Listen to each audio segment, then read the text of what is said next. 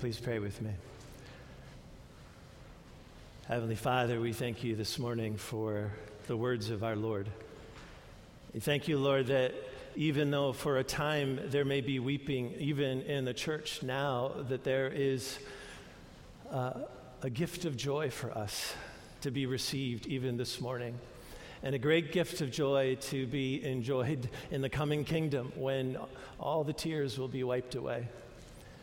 Lord, we pray that this morning joy would grow in us. We pray that we would grow as your children, as your sons and daughters, members of your family, to the glory of your name. Amen. You may be seated. This gospel this morning had me thinking about the sorrows that we experience in the world a little bit, and Jesus is talking about some sorrows that the disciples are about to experience because he's going to go to the cross. It's not something that they fully grasp, but they feel some gravity at this point because he's talking about going away for a little while and that they'll be sorrowful, but then there'll be joy. It's not entirely clear to them what that means, but he's been saying things along these lines for a while, been saying that it's actually good that I go because I'm going to send the other helper. It's good that I go because I'm going to send the Holy Spirit. And if you really understood what was happening, you would be joyful because I'm going to the Father and he's greater than I am. And I want my joy to be your joy, and I want that joy to be full. But right in the next few days, there's going to be sorrow. We have trouble in the world. He also talks about that, but he's overcome the world. But there is, in our experience, trouble. And they certainly experience that. But he promises that there will be joy on the other side of the sorrow. I want to explore that a little bit, but I want to start by just saying one of the sorrows that I think all of us have felt quite a bit, and maybe if you've paid any attention to the news in the last several weeks, or if you've got the same Facebook feed that I do, it's just like it keeps on happening again and again, that there are these sorrows related to how the church has really failed the children of God. And not only failed the children of God, but betrayed him and them. And you've seen it in, it's not denominationally specific. I see it in the evangelical church. I mean, pastor after pastor after pastor has been taken to task and in some cases even jailed for having taken advantage of their power and influence over people. We see it in the Catholic Church most recently. In our own tradition, in the Anglican tradition, particularly in the West, we've seen it a good bit.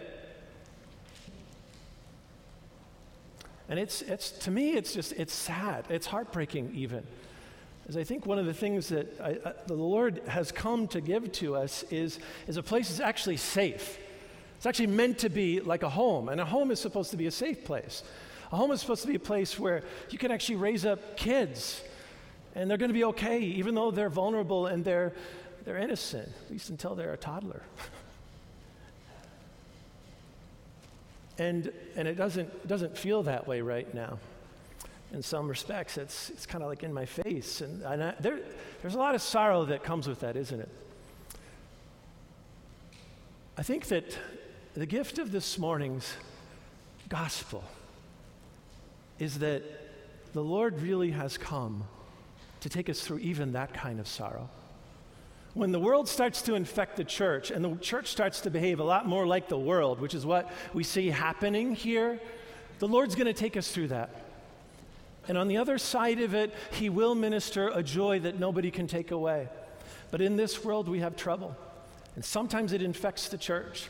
And sometimes it gets a hold of the church because in our own lives, we've started to live like the world. The way John describes it is he talks about the lust of the flesh and the lust of the eyes and the pride of life. And we see this a lot. We see that these leaders have used their power to prey on others. They've pastured themselves on the sheep, is how Isaiah puts it. And In some cases, that is related even to like an envy that they want to take into themselves, something beautiful that they see in somebody else that they want to consume for themselves. It's a really evil thing. It's a malevolent thing. But there's also this reality that I think a lot of it does have to do with power. It's both on the one hand lust, but it's also about power. I think we misdiagnose if we don't see both. You have all of this wealth, all of this power, all of this prestige. I mean, for years, I just admired so much the way that Bill Hybels was leading Willow Creek. And it was this incredible expression of corporate power invading the church. And I'm thinking now, like, the church isn't meant to be a commercial enterprise. It shouldn't feel that way. And yet, for many years, I was sort of admiring it. And it ended up being, I think, part of the problem. There's others, too. It reminds me of the story of St. Thomas Aquinas. He's with one of his disciples. I've shared this a couple times. Near the end of his life, and he's walking through the city of Rome, and his disciple saying, wow, look at all these incredible buildings, and look at the beauty of these buildings. It reminds me a little bit of how the disciples say, look at the temple stones. Isn't it beautiful? And Thomas, and the disciple says to Thomas, man, the disciples didn't, they couldn't say that they had all this. And Thomas says, well, they didn't have all this, but we can't say, rise up and walk. The power of the Holy Spirit. The power of the Holy Spirit.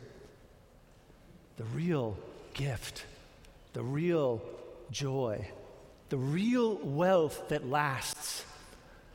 And I think that in many respects is what the Lord wants to restore to us. This way of thinking about the church as an organization or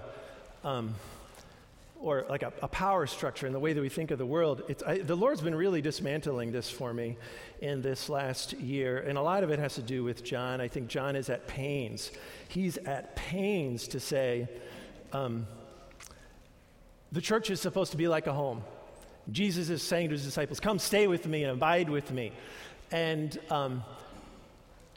then, he's inviting people to do that, and then there's all these other things that he's doing too that speaks of the church as a woman.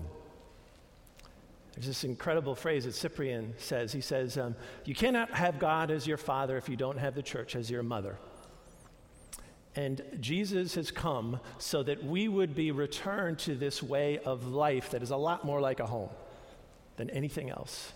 And we're meant to have our Father in heaven. It's his Father, and he shares his Father with us. And we're meant to, in the Spirit, through the ministry of the church, be mothered into that, even in our fleshly existence, in the down-to-earth realities of our life, in this relational context. We're meant to be mothered into that. And the Lord has really been ministering that to me in different ways. But one of the ways was, I was in the Holy Sepulchre. A lot of you know that I was in Jerusalem and Israel for a good while during the summer. And in the Holy Sepulchre is what used to be the place of the garden of which had Golgotha there, and the garden which had the tomb there. And now it's turned into this big basilica, this gigantic building. It's very impressive. I thought of Thomas Aquinas at that moment. And you go there during the day, and it's just infested with. I guess they would think of themselves as pilgrims, perhaps, but I also felt like there's just you feel like cattle just being pushed through the line, so to speak, and you're checking off the list. Okay, good, I get to see the Holy Sepulchre now. I get to see this place where the Lord is crucified, and then this place where he rose from the dead out of the tomb, and it just feels very, I don't know.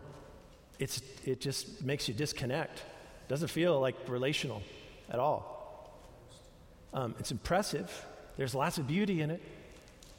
But that was my experience one afternoon when we were there. And then I went off to the side, and I saw this little bold relief kind of a statue behind the altar. And I want to show it to you if you can see it. It just caught my eye. I thought that, boy, what a beautiful thing, but I have no idea what it is. Maybe you can make it out. Can you guys kind of see it? I know it's got to be small, especially for those of you in the back. So you can come back and see it after the church. Well, what it is it's this picture of this male figure with his hand up like this, and he's kind of like this, you know? And then there's this woman on the other side, and she's reaching in towards him and touching his side. And I thought, man, that's beautiful. And but I just couldn't figure out what it was. Well, I had some speculations. So I saw this priest. He was about to go do Mass. He was a Roman Catholic priest. And I'm like, what is that there? I mean, I love it. It's beautiful. But what is it? And he said, what do you think it is? And so I was on the spot. I had to say, well, I was sheepish, embarrassed to say, well, I mean, is it maybe Adam and Eve after they're like restored? Or is it, you know, Solomon and his bride, like in the Song of Songs, you know? Is it possibly that? And he said, oh, it's completely dysfunctional. That's what he said about this thing. He was like, and he was so disdainful. I'm like, what do you mean? I think it's beautiful. He said, well, it's supposed to be Mary Magdalene in the garden after the Lord is risen. And then, of course, I'm looking at it, I'm thinking, yeah, that's what it is. And it was a jarring experience, because on the one hand, I mean, I've got all this commotion going on, and I'm not really connecting to it all. And then I connect to one thing, and then there's all this disdain that's coming with it. But I realize it's Mary Magdalene, and it's at that moment in the garden when she just all of a sudden, because he says her name, she thought he was the gardener. And he says her name, and he says, Mary, and she says, Rabboni, teacher. And she starts to cling to him because he's risen. And like the joy, I mean, she's been weeping. I mean, that's the whole point. She's been weeping in sorrow because her master had died, and now the body was even taken away so that she couldn't even properly grieve. And there he is, Rabboni. And she's filled with joy, and she's clinging to him like she's never going to let go.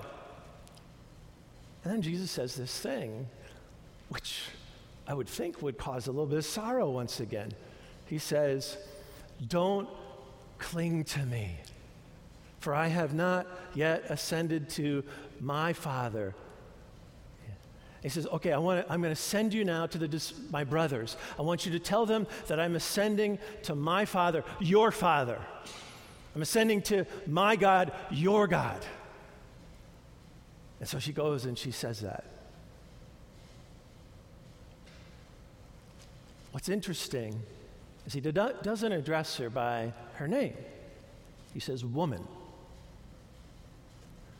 That began to unfold a lot of things for me, because one of the things that I started to think about as I looked at that passage this summer, it's like, look, I'm not one of these weird progressives or weird Gnostic people that write movies and, you know, imagine that Jesus married Mary Magdalene and that he was actually married to her. I mean, that's bogus. There's like absolutely nothing at all.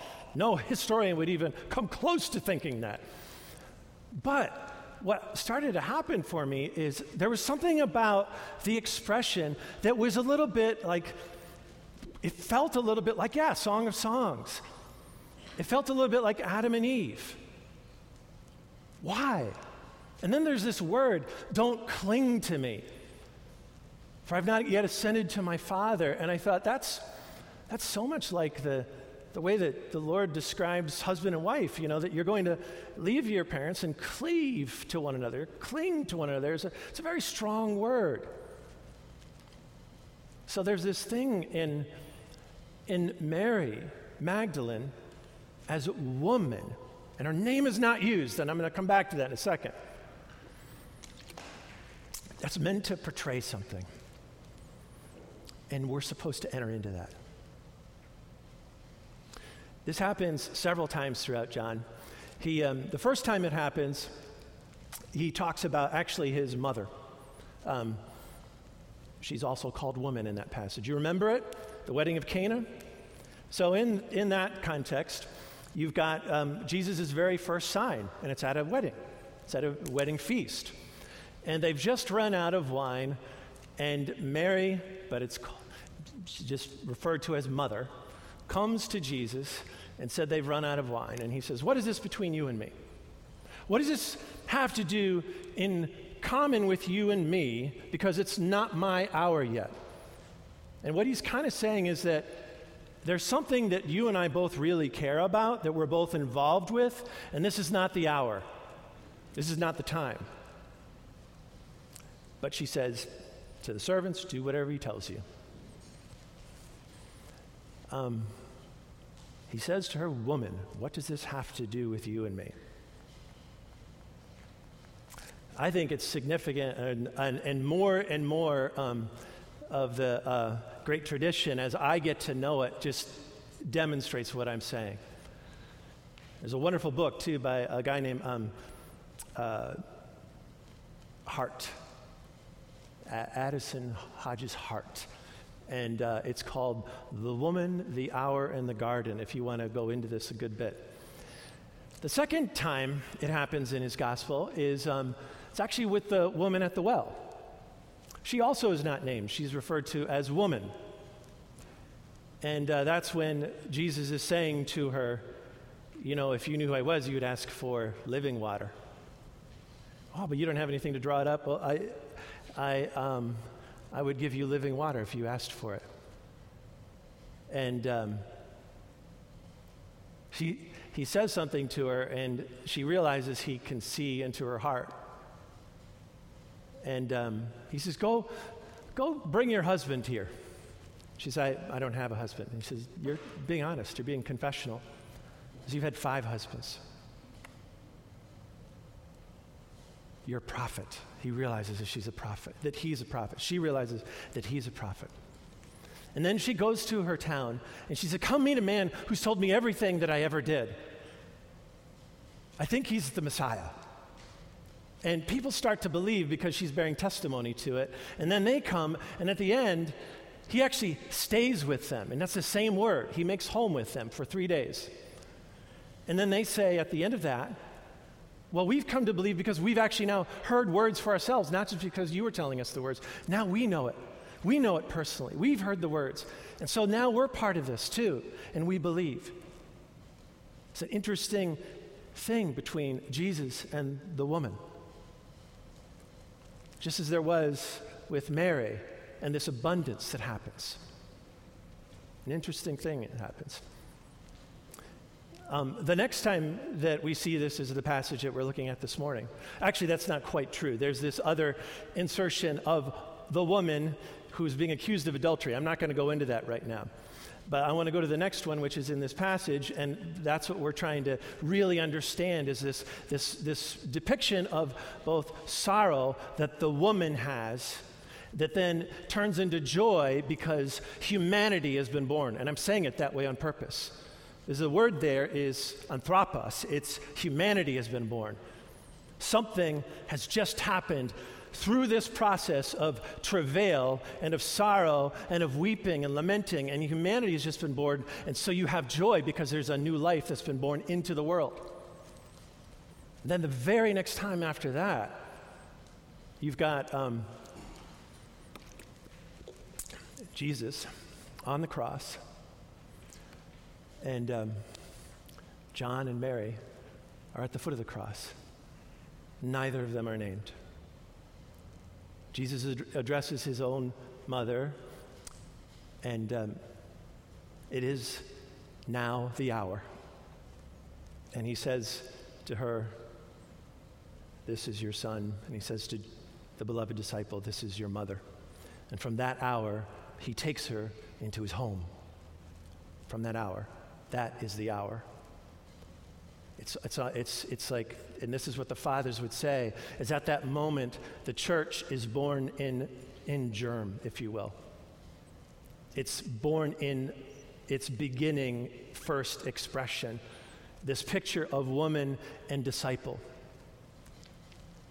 And it's a beautiful picture that John continues to carry forward, and it ultimately ends up even with Mary Magdalene. And in this case, the sorrow is no longer about the sorrow of death unresolved, because death is being resolved right there. Now I think the sorrow has a little bit more to do with the fact it's not time to cling to me yet, because I have to ascend to the Father, and it's good that I go, because if I go, I will come and I will be in you. And I will make my home in you. The Father in me, and I in you, and you in the Father. And there's this gift that happens right there. Home happens right there. And so Mary bears witness to the apostles, and what's interesting is that the apostles receive Jesus coming to them, and he breathes into them life through the Spirit. And he says, receive my Spirit. And if you forgive the sins of others, they will be forgiven. And he breathes into them life. And that's a really critical expression of the Spirit, because right from the beginning of the gospel it says, we were originally created to have this life that God breathed into, and then we lost it. And he wants us to be these living ones, these ones who are breathed into by God. And that's the way throughout his entire gospel he's been talking about life. It's about divine life. It's about life breathed into by the Holy Spirit through Jesus, through the gift of his sacrifice, now glorified and breathed into the church. That's what he's wanted to bring back to us and restore to us. Life breathed into by the Spirit. That's what it means to be a living one, a living soul now, not one that's going to die in the dust, but one that's living in a life that will no longer expire, if you will, because the Holy Spirit is going to continue to cause you to live. And the way that Jesus describes this throughout John, and John holds on to it, is that this is called eternal life. It's called, in the Greek, Zoe. And that word shows up again and again and again. If you don't have eternal life, you're going to perish, and I've come to give you this Zoe, this eternal life. And why I'm calling that out, it's a lot of extra, I don't normally go into so much kind of like language detail, but I'm calling it out because when the Jews translated the Old Testament into the Greek, and Adam in Genesis 2 or 3 says he called the woman Eve. In the Greek, it's Zoe. So every time, and that was well known to the Jews, so every time that, the people in that community were hearing John speak of the life, the eternal life, he's saying that word, Zoe. Ultimately, John carries this into his letters. He talks about writing to the elect lady and her children who are following the truth, who are keeping his words, is how he puts it in Revelation 12. So the lady who gave birth to the man who's taken up into heaven, and then that really made the enemy mad. So he's coming after her, the woman, again, and her other offspring. It's a beautiful portrayal. I think what God has been saying, and these are all symbols, right? I mean, John loves symbols, and these are very human symbols. But I think what he's trying to say is, in this context right here, like this relational context, if we are fully to enter into life, we need to be fathered by our Father in heaven through the gift of Jesus and his Holy Spirit. And we need some spiritual fathers who can remind us of what that's like. But we also need to be mothered. And in this very human fellowship, if we're keeping his words and we're full of the Spirit, we will mother children. I think John he's so organic. He's like, you've got to be born into this. He says to Nicodemus, you've got to be born into it. And you have to live in it and participate in it. It's this constant organic expression, but it's always in the context of relationship in John. And it's always in the context of home for John. And he's not nailing it down really, really hard. Like Mary is his earthly mother, but she's in this gospel meant to give a hint at what mothering looks like through the church. Well, what does this mean for us? I want us to take away a few things that I think could be helpful for us in our life. One is that if you think about home, you've got to be there, you've got to live there. You actually have to come together. I think in our world that's pretty hard to do. We are so occupied with other things that even when we're sitting here, physically, we're not totally here. So that's one thing, is that when you think of a good mother, and I think especially of a good Jewish mother, it's like, come on, spend some time here. Is it such a problem to be here, to be fully here, to be really with one another, to be really with me? So I want to care for you, and I want to express that care through this very human fellowship. And especially those of us who maybe didn't grow up with a mom, or in some ways our mom hurt us, we need it even more. We need that mothering care that the church, filled with the Holy Spirit, actually can provide. So I think come together is a really big part of it. Gather in His name, and do it a lot. One of the things that you see described of Mary, right, in the wedding of Cana, and described of the elect lady in his epistles, as well as the woman in Revelation, is that she makes sure the disciples keep Jesus' words. She keeps His words, and she makes sure the disciples keep His words.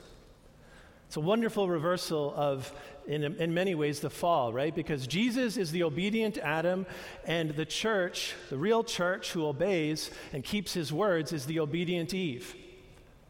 And the true church helps all of her children keep the words.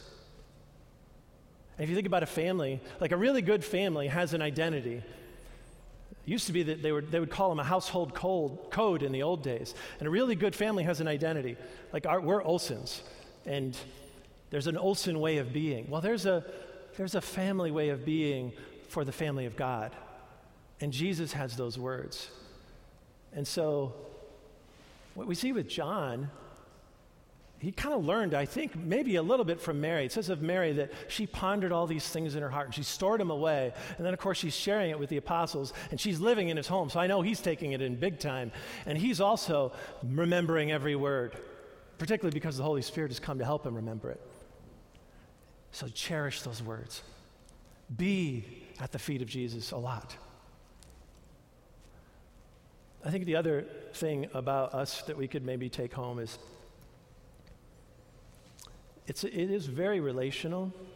And one of the things that a mother does is when relationships get frayed and there's a break in relationship, she's the first one to intervene and say, hey, why don't you come back together?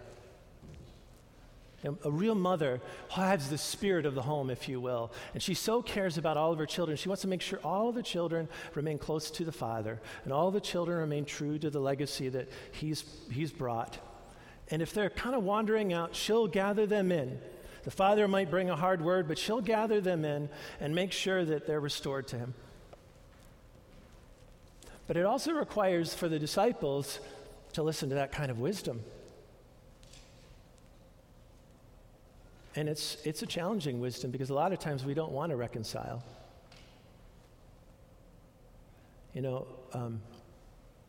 John says in his first letter that you can't say you know God or you love God if you hate your brother.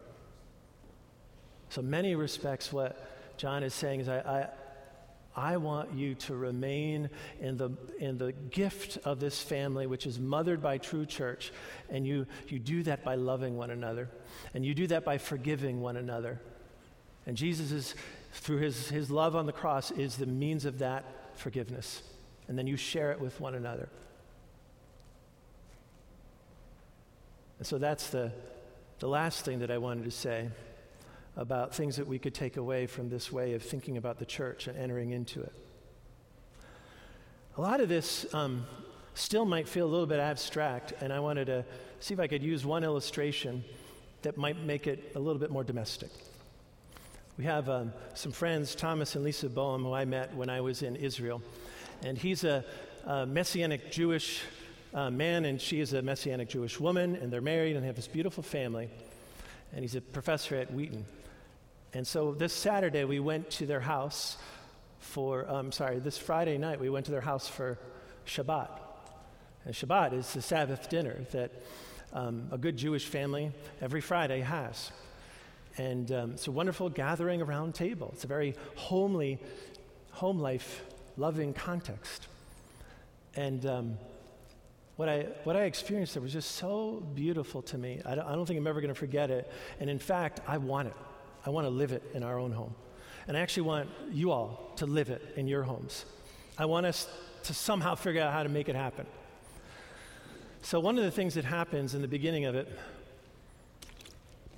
is it starts off with the mother praying and bringing the blessing of God. And she prays over the candles, and she breathes in the blessing of the kingdom. She lights these 2 candles, and she breathes that blessing into the family, and she inaugurates the whole service. And Lisa was explaining that this is the first thing that happened, and it's a matriarchal work. She has an authority in her home. It's a God-designed authority as the woman and the mother of the house to do that. And so she begins it. And then the next thing that happens, not too much longer after that, is that the fathers get with their wives, and they bless their wives. And we did very specific blessings. And he said, Eric, I think you'll be up for it. Why don't you do this too? So he prayed a blessing over his wife, Lisa. It's very profound because he knows her so well. He's naming true and beautiful things and encouraging her with these prayers. And the power of a husband's blessing over a wife is a wonderful thing. And you could just see life happening. And he's saying it, he's looking into her eyes a lot too. I love that about what Jesus, he says, when he raises and your joy isn't going to be taken away, he says, I see you. And that was kind of what I was watching, is he's seeing her, she's seeing him, and he's saying true things, and he's building up his wife, and some joy is coming out. Joy. Because he's saying true things, true words. And then I prayed for Jeannie. I won't go into the specifics of that. Then after that, the wives blessed their husbands, specifically, in a very similar way. And then the fathers go around and pray specific blessings over each child, all the boys and girls around the table. And man, was it incredibly, it was there was joy in that room. There was joy, not just because we were saying true things, but we were doing it in the power of the Spirit. Because this home had been built on Christ. And there was a true expression of God the Father and a true expression of mothering in that place. And it was so beautiful. It was so life-giving.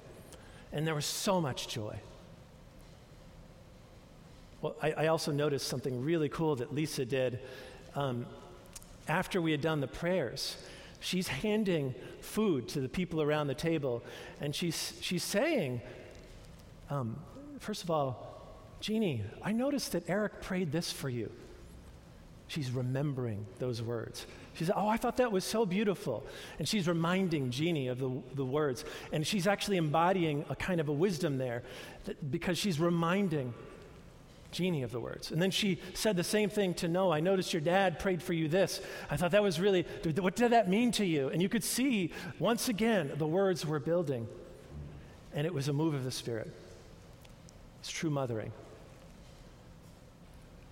Man, I think we need this. I think the church needs it bad. I think the world needs us to grow into it. Lord Jesus, you have made all provision for us to grow and return to being your children, to being sons and daughters of God. Lord, I pray that you would give us the wisdom that we need to know how to take these words to heart and how to live them in the power of your Holy Spirit so that we can be true light in this dark world. In this cynical world, this world that is often about power and self-service, and it's dangerous, Lord. Lord, I pray that the church would recover her true mission, her true way of being. Lord, I pray that children would come to know you and that they would grow up safe. I pray, Lord, that many spiritual mothers and fathers, many spiritual elders would be raised up in the context of Holy Mother Church under you, God, our Father. We thank you, Jesus, that you gave your blood, your water, your Holy Spirit, that we could come into your family. We thank you, Holy Spirit, for making us sons and daughters of the Father. In the name of the Father, and of the Son, and of the Holy Spirit. Amen.